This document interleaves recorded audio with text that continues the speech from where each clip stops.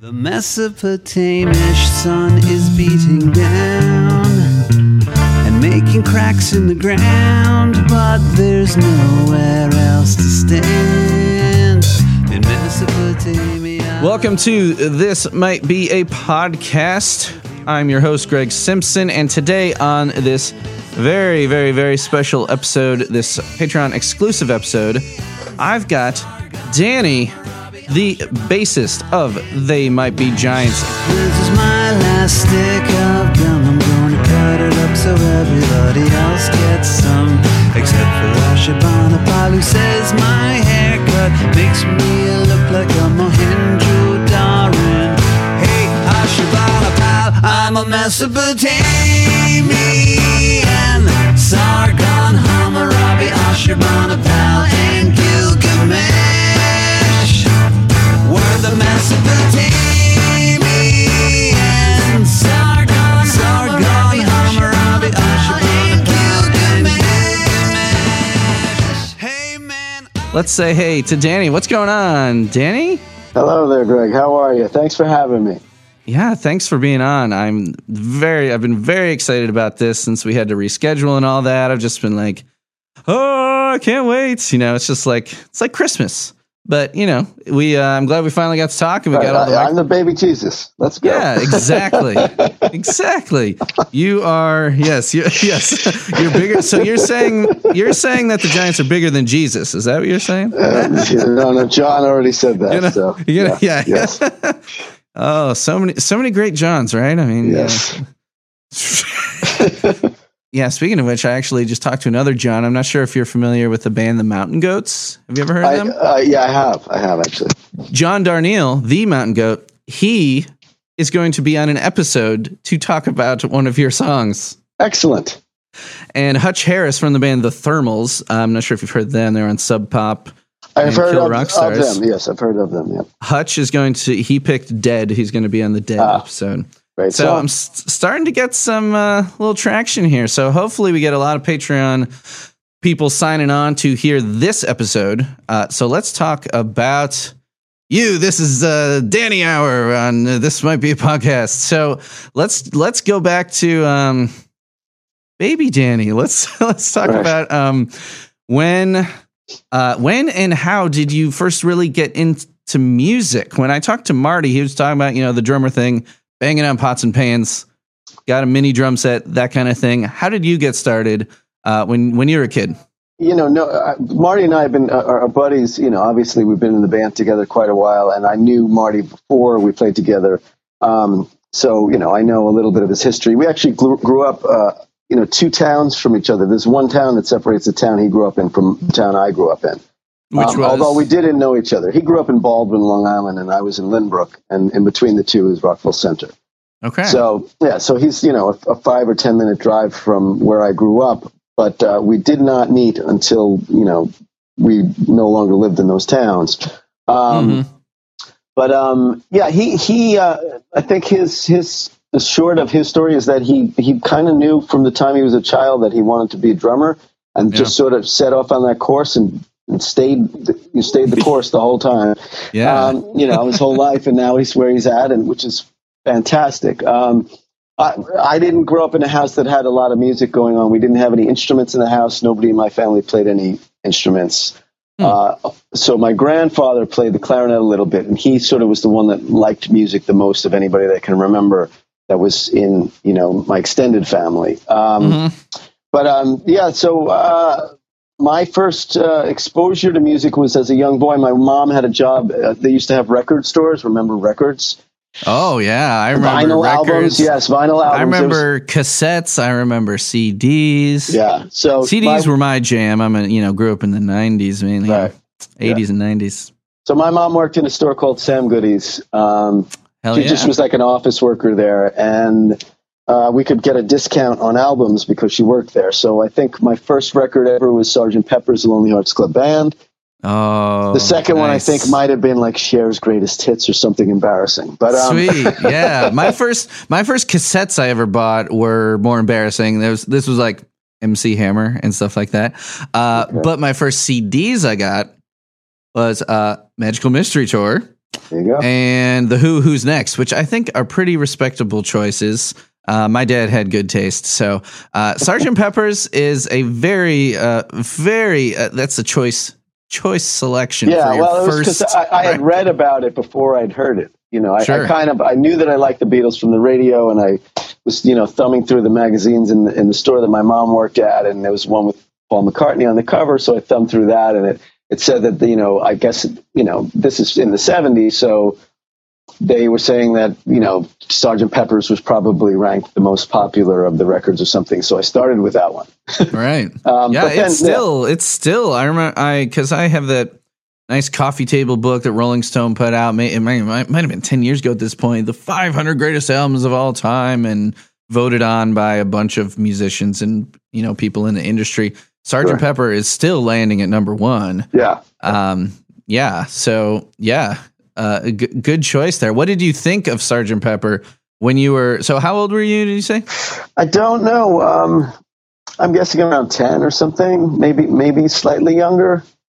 10 or 11. And did you think it was a great album when you bought it? Absolutely. Yeah. No, I knew I like, as I said, I knew I already liked the Beatles from hearing them on the radio. And then when I heard that, I just wanted to hear more and more. And, then started just listening to whatever I could, the Who or the Kinks or the Stones or Led Zeppelin or Hendrix or, on and on and on. But, I didn't, so then, I knew I loved music, but as I said, I wasn't a band kid. I played in 3rd and 4th grade, 5th grade, I guess, trumpet, but then didn't play in middle school. I wasn't in the chorus, wasn't in the orchestra. So, which I now that I have children of my own and I see, all of those, they played in the orchestra. My son sang in chorus, and now he sings in an a cappella group in college. And I'm very jealous that I didn't do that, because he got such a solid foundation doing that as a kid. But I didn't do that. So anyway, at about 17 or so, I finally got a guitar and started playing a little bit. And then in my sophomore year of college, I went to Berklee College of Music for a year, and I played guitar there. And then I left and went and pursued a psychology degree. And around the time I was graduating from college, I got a call from one of my high school teachers who was in a wedding band. And he asked me to cover they had a New Year's Eve gig, and he asked me if I could come and play bass because they desperately needed a bass player.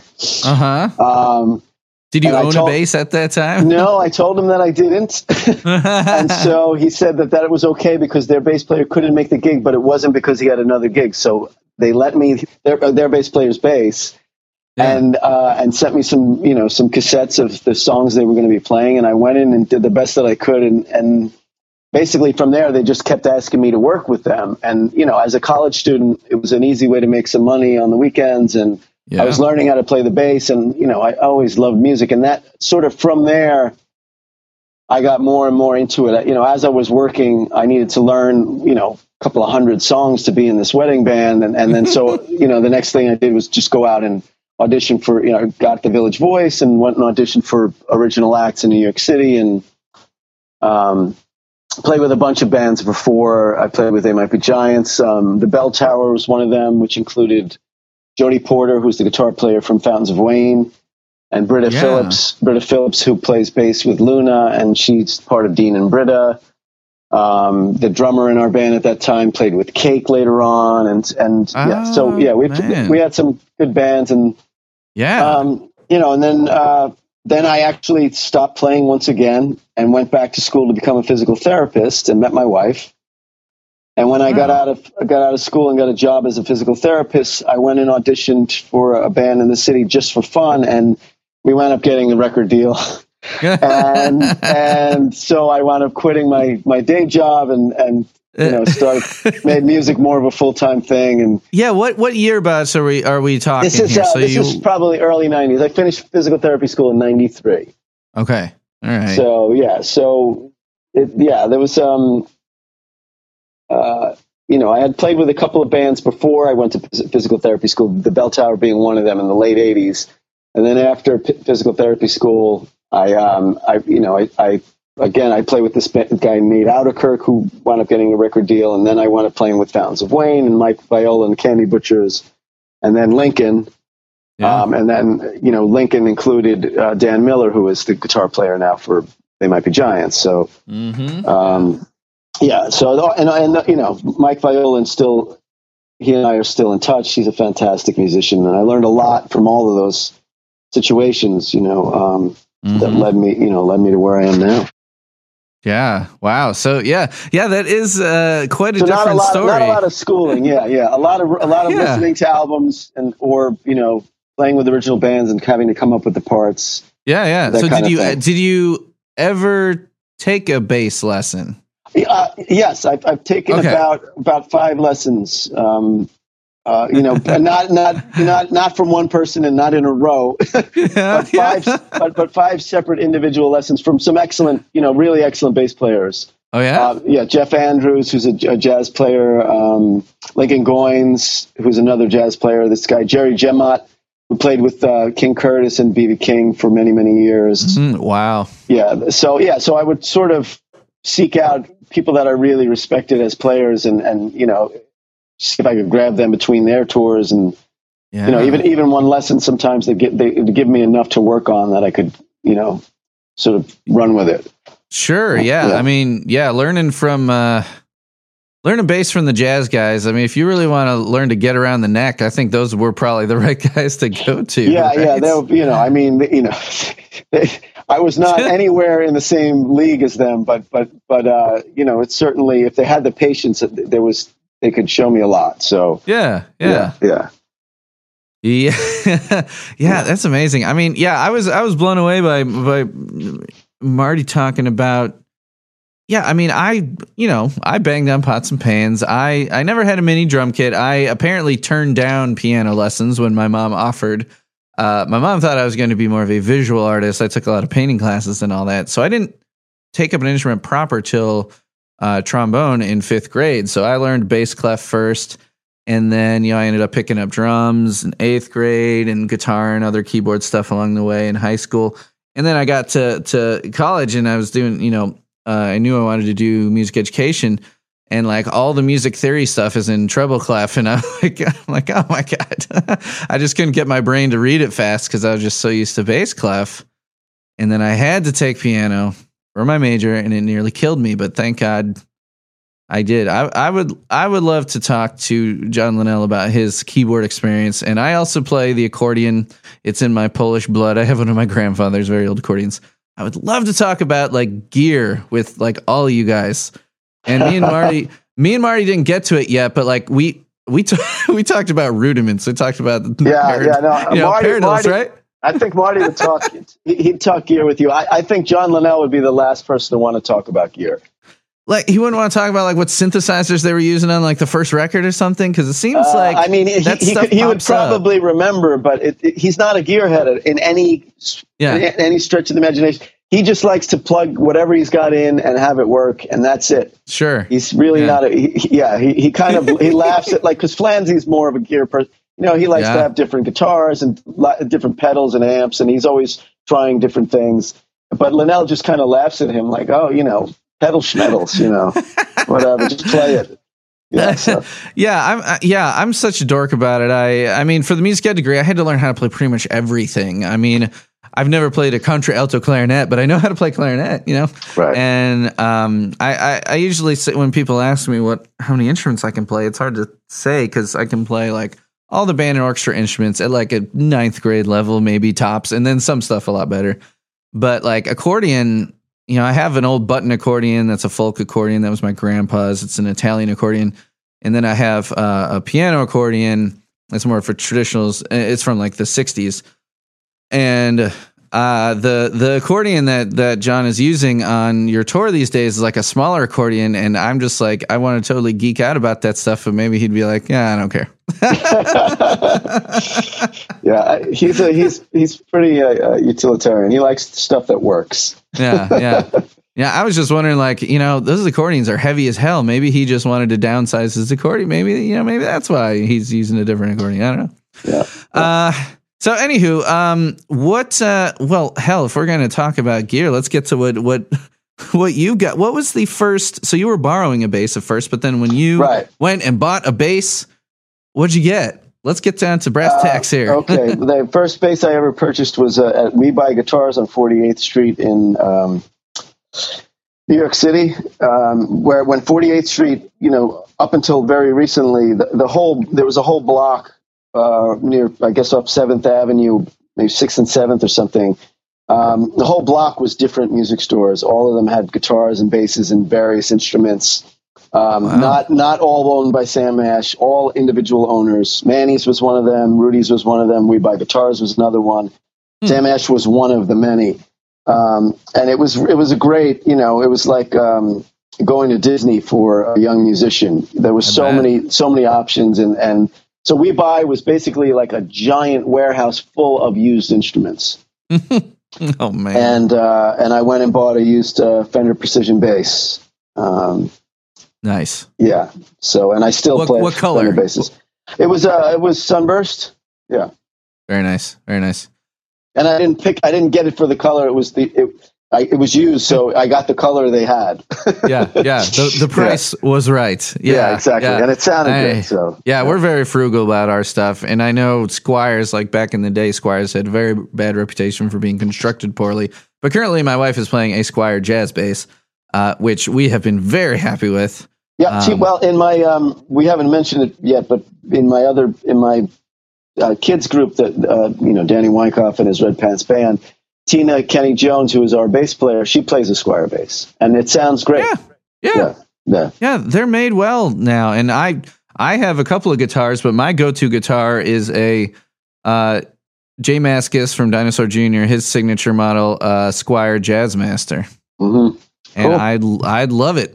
It's cream with the gold pick guard. It's real sweet. I wanted the purple one. The actual Fender one of his is purple, which is my favorite color, but it's like $1,000 more.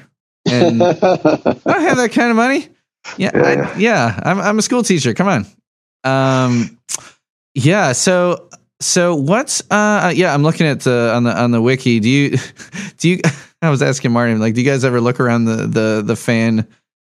This might be a wiki. Do you ever look around that site?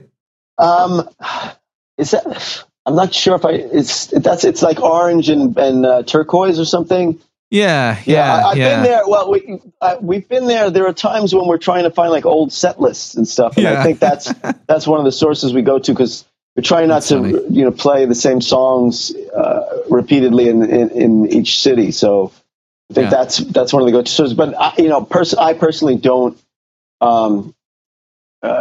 really go there much, right. at all. Yeah. Well, I'm just looking at the your page on there. Okay. It looks like a picture from probably when you first joined the group. Oh, there's a picture of me. Of course, you've got your own page there. Yeah, okay. You got your own page. Yeah, tmbw.net/wiki/Danny_Weinkauf. You're on there. Okay. It's there's a page for all you guys and all the past members and everything. And you're Fantastic. playing. Yeah, you're playing. It looks like a P bass. It's only got. Well, it's hard to tell because it only shows a little bit of it. It's mostly. Well, if it's with TMBG, it's a jazz bass. Okay. Yeah. It's kind of.